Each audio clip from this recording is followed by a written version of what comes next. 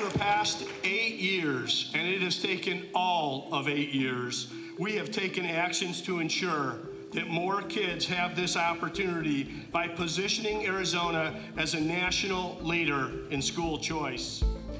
As his 2 terms as governor wind down, Doug Ducey took a bow for achieving one of his most fervent goals. Arizona parents have more options and resources to take their kids to a school that fits their educational needs. Under House Bill 2853, our educational savings accounts will be available to all K-12 students across the state.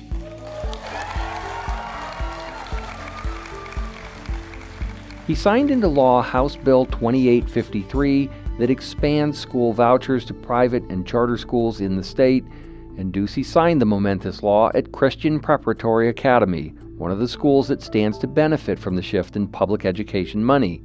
But not everyone is so happy that he succeeded. Welcome to The Gaggle, an Arizona politics podcast by the Arizona Republic and azcentral.com. I'm your host, Ron Hansen. I cover national politics for the Republic. This week, we'll be discussing just what the school voucher program entails, what it means for Ducey's legacy, and where Arizona stands nationally on the issue.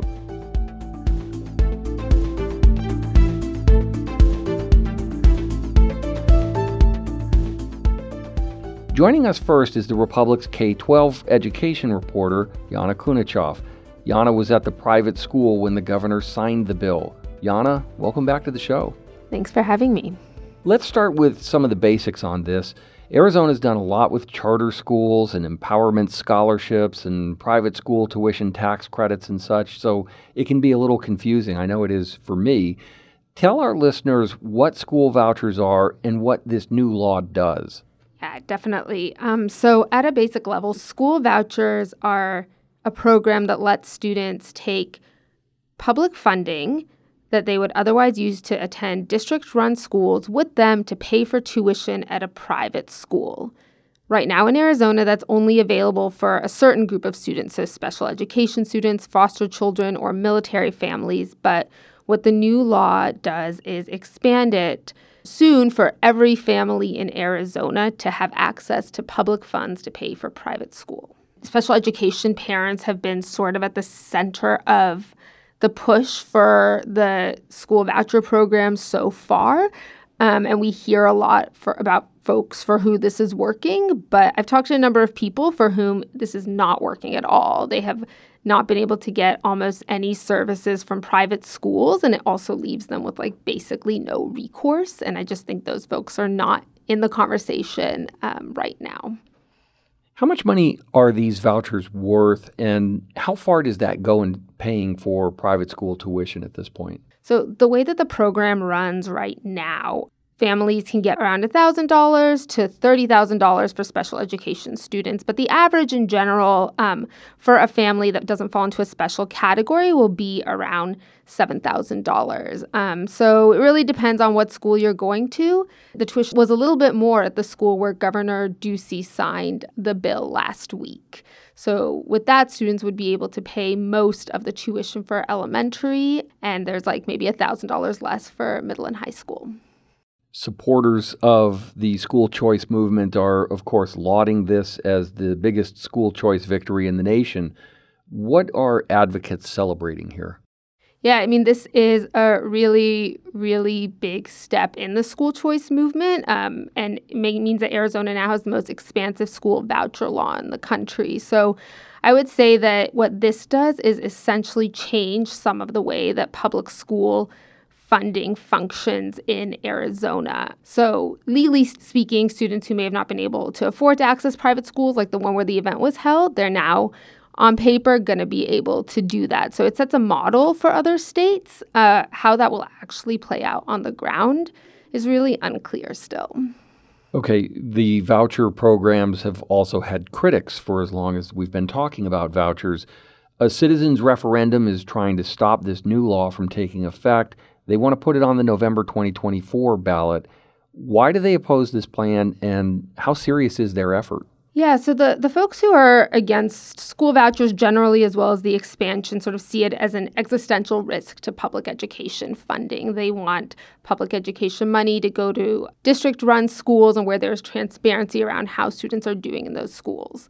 So the referendum right now is being led by Save Our Schools Arizona, which is sort of a big hitter in the public school advocacy space here.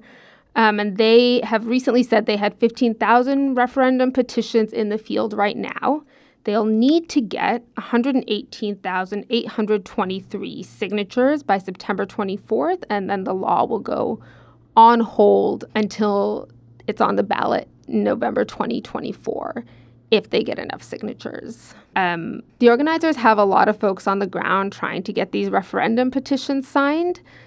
There's also a campaign to encourage folks to decline to sign from people who are supportive of the voucher expansion. But I would say one thing to really consider is that in 2018, Arizona voters already rejected a similar voucher expansion. So that's sort of a helpful bellwether for this. One thing that Senator Christine Marsh said that I thought was really helpful was that in some ways what Arizona is going to do now is fund two separate public school systems. So public funding will go towards funding a private school system, but we're not really going to know who goes there or how it's working or who it's working for. And it will also continue funding a somewhat beleaguered public school system, but with less money than it has had. How transparent is Arizona's law, especially compared to other states, in terms of making clear who the recipients of the vouchers will be, where they go, understanding any of the demographic underpinnings of those students, what kinds of socioeconomic status they come from, or anything like that? Yeah, part of what I think is difficult to assess what this expansion will be like is that private schools in general have to share almost no information publicly. So everything we know about who the students are at public schools and how they're performing is not information we get about private schools. And then compared to the school voucher programs around the country, Arizona's program shares way, way, way less. So we don't know the income of families. We don't know the racial demographics of families. We don't know what schools they go to. We don't know how they're doing there. And I think particularly for special education families who sometimes really struggle to get their needs met in public districts, we don't know how often those families are rejected at private schools, and they don't really have any recourse. So I think there's just a really big question mark in this really expensive, massive expansion of how it will play out over the next few years. Why does that kind of information matter to policymakers or educators as they move forward under this new set of rules? Yeah, I think to actually assess how a policy is working outside of sort of ideological positions, you really need actual information. Are students doing well? Is it helping them? Are the students that you wanted to help actually able to take advantage of this program? And the way that Arizona's school voucher expansion is written, we're going to get almost none of that information. So it'll continue to be an anecdotal, ideological debate that is going to use millions of public dollars over the next 5 years. So let's talk about that for a moment. Mm-hmm. How have the schools that will receive an influx of new funding responded to all this? Are they expanding their capacities? Are they raising tuition? How is this playing out for the schools that stand to benefit? Yeah, I think there's a lot of possible scenarios for private schools. So people have suggested that they will put their tuition rates at what the school voucher amount is. Folks have said that it's possible that some charter schools will become private schools because there will be new funding available for that. It's also possible that those schools will have a huge influx of demand. And so then some of the more vulnerable families or families whose students have more complicated needs, there's some concerns that they'll miss out when there's a lot more people who will have access to voucher funding. Okay, you kind of hinted at it there. Do we have an idea of how the traditional public school districts have responded to this and will continue to do so as this moves forward? Do they expect to be losing students? And how will the loss of funding that's associated with that impact them in the near term or in the longer run? Yeah, so one of the few pieces of information that the current school voucher program shares is what district students have left. So just looking at the top districts, 800 students have left Tucson Unified. Mesa Public Schools, 806 students. And those are from some of the latest reports from the Department of Ed. So losing that many students is going to have a budget impact on districts. And it's actually particularly going to hurt the smaller districts that are already having budgetary troubles. I think it's not really clear what this will mean for districts yet, but in general, like keeping buildings running for big districts, special education programs that are already underfunded, like every time a district loses one of those students, like the school as a whole probably feels some of that funding crunch.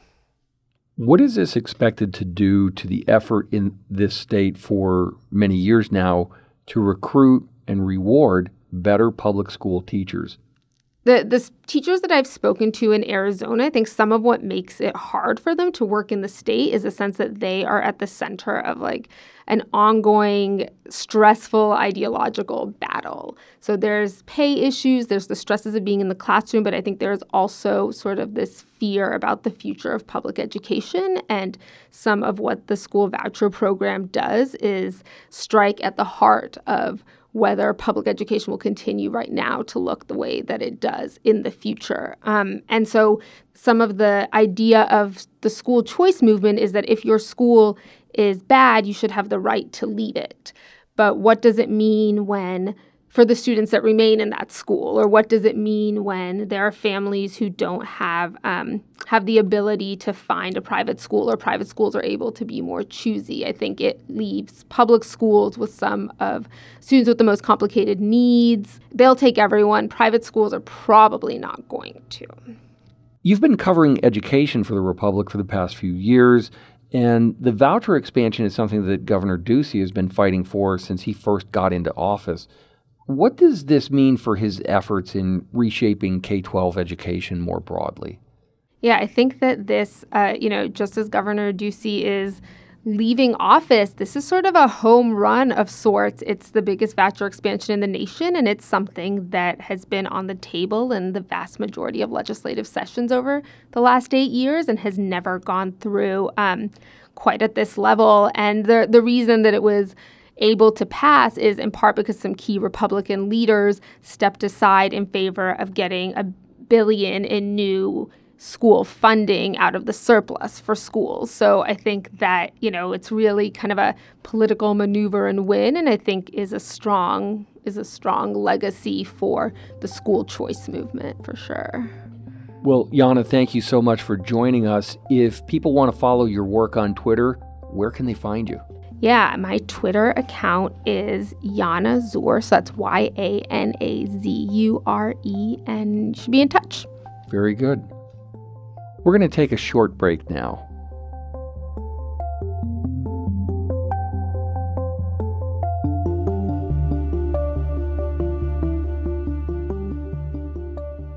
Hi, producer Amanda Luberto here.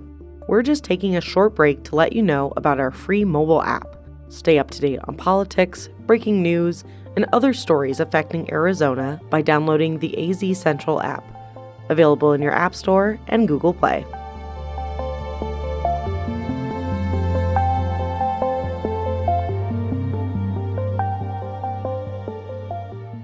Now joining us remotely is Darlene Opfer. Darlene is the Vice President and Director of RAND Education and Labor. Her research focuses include education policy and education equity. Darlene, welcome to The Gaggle. Thank you. Happy to be here. Education has been a hot-button topic in Arizona for years, and our governor, Doug Ducey, signed into law his school voucher expansion program recently. This has been a goal of his since he took office almost 8 years ago. Where does Arizona stand nationally in education from your vantage point? If you look at what's called the National Assessment for Educational Progress, most people refer to that as the nation's report card. You can compare Arizona to all the other states. And pretty much what it shows us is that Arizona is kind of in the bottom of the pack. On math, they are about in the middle. But on reading, science, and writing, they're in the bottom third in terms of achievement. What's probably more troubling is that achievement has been declining in Arizona for the last, say, 5 to 10 years. With that in mind, Arizona's policymakers have been setting out to remake education in a number of ways, including with this new voucher law that the governor has enacted. Give us a sense of what we should make of this program and how that stands against other similar efforts in other states. First of all, it's historic in the sense that this voucher program covers probably the largest number of students that's ever been covered by a voucher program. There are other states that have state-level voucher programs, Ohio, Indiana, Florida, Louisiana, as examples, but they don't have the large number of students that Arizona has that it's covering. So in that sense, Arizona will be unique and we'll have to sort of see what happens over time. But there are some lessons learned from these other state efforts that I think, we can certainly explore.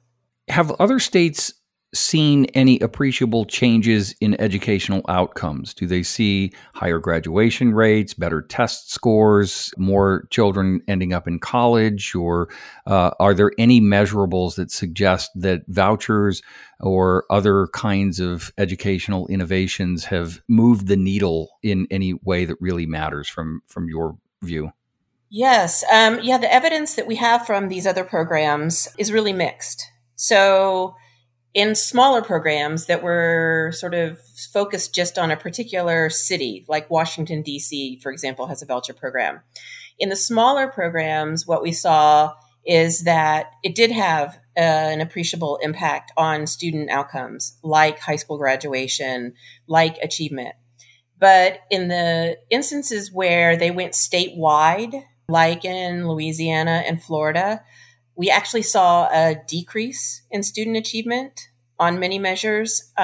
We still see higher high school graduation, but in terms of math and reading achievement, we actually see a decline when they go to these statewide efforts. With that in mind, how long does it take before we start to have any kind of verdict from the data or from other objective analyses? When should Arizonans expect to have some kind of outcome that looks different, whether it's good, bad, or upside down?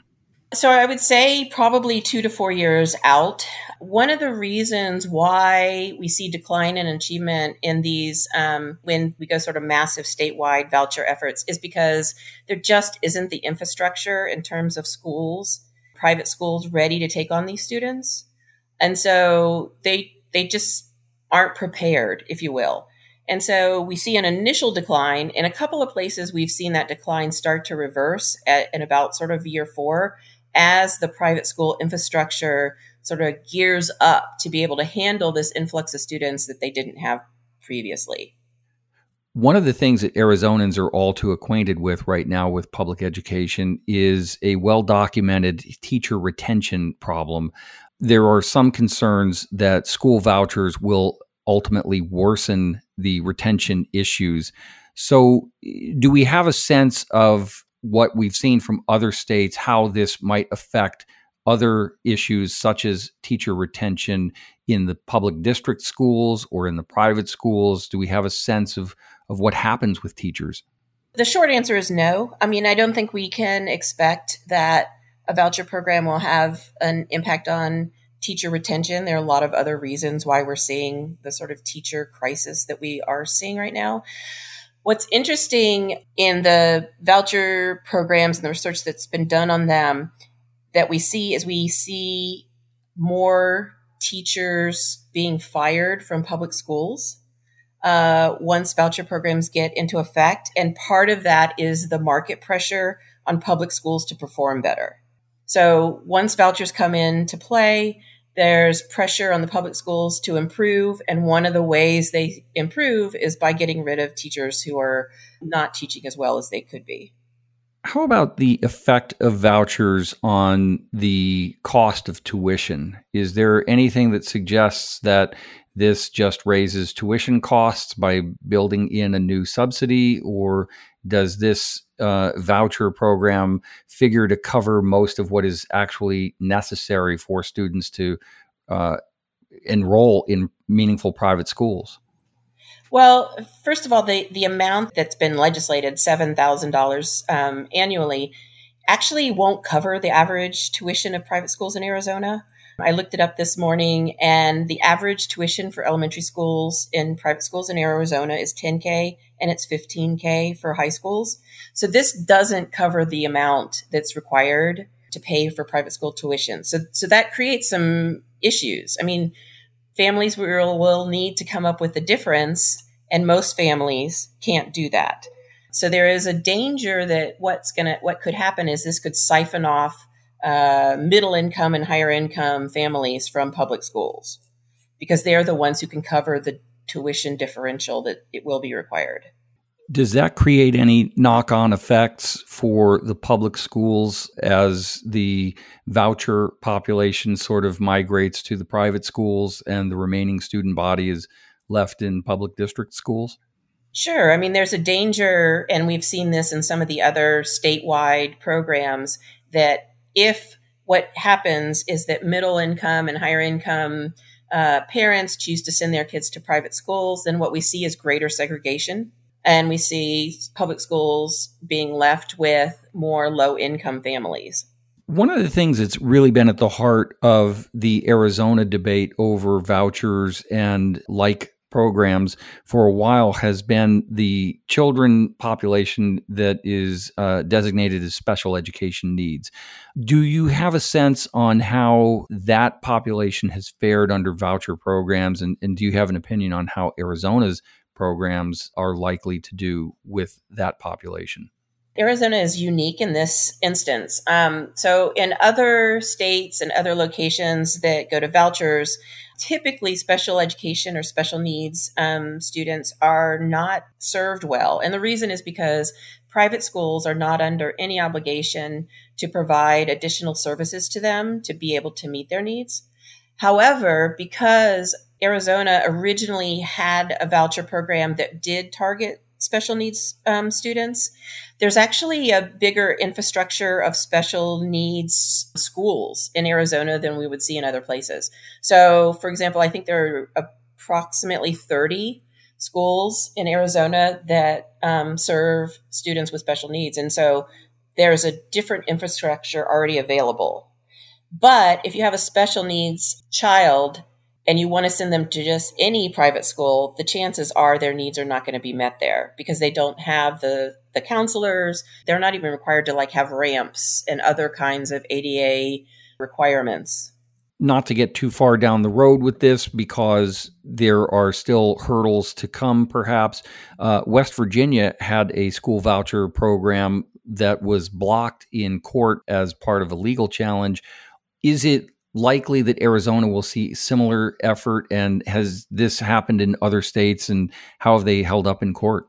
I believe there already are either intentions to file or filings have already been made to try to block the Arizona legislation.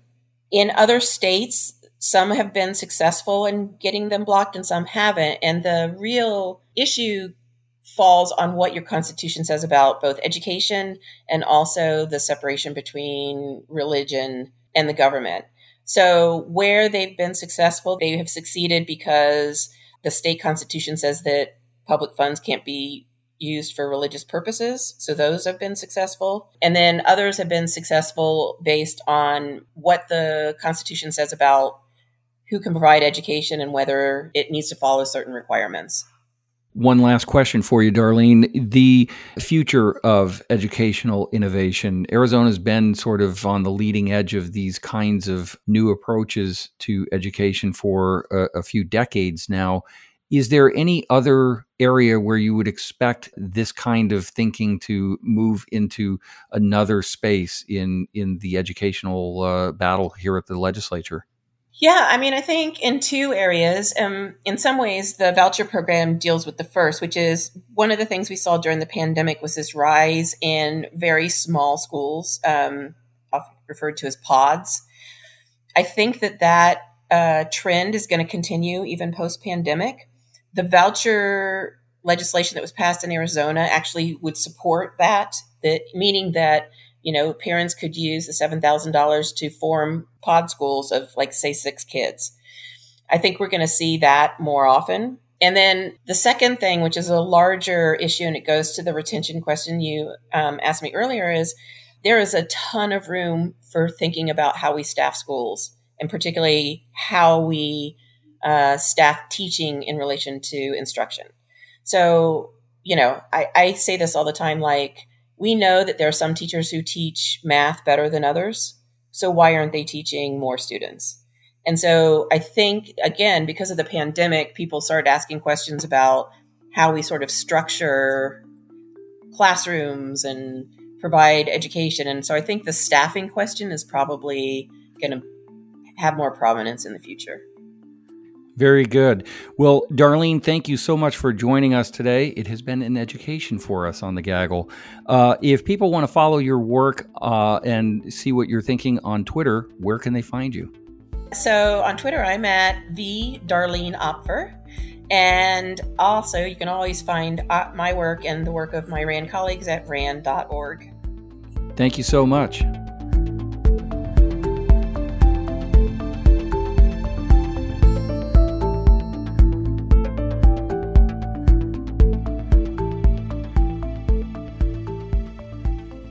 That is it for today, Gaggle listeners. Do you have questions about Arizona's political landscape? Well, contact us at thegaggle@arizonarepublic.com. That's one word, all spelled out. Or leave us a message at 602-444-0804. And don't forget to rate and review our show and share it with a friend. If you want to reach out to me on Twitter, I'm at Ronald J. Hansen. That's Hansen. Today's episode was edited and produced by Amanda Luberto. You can follow her at Amanda Luberto. That's Luberto. Thanks for listening to The Gaggle, a podcast from the Arizona Republic and azcentral.com. We'll see you next week.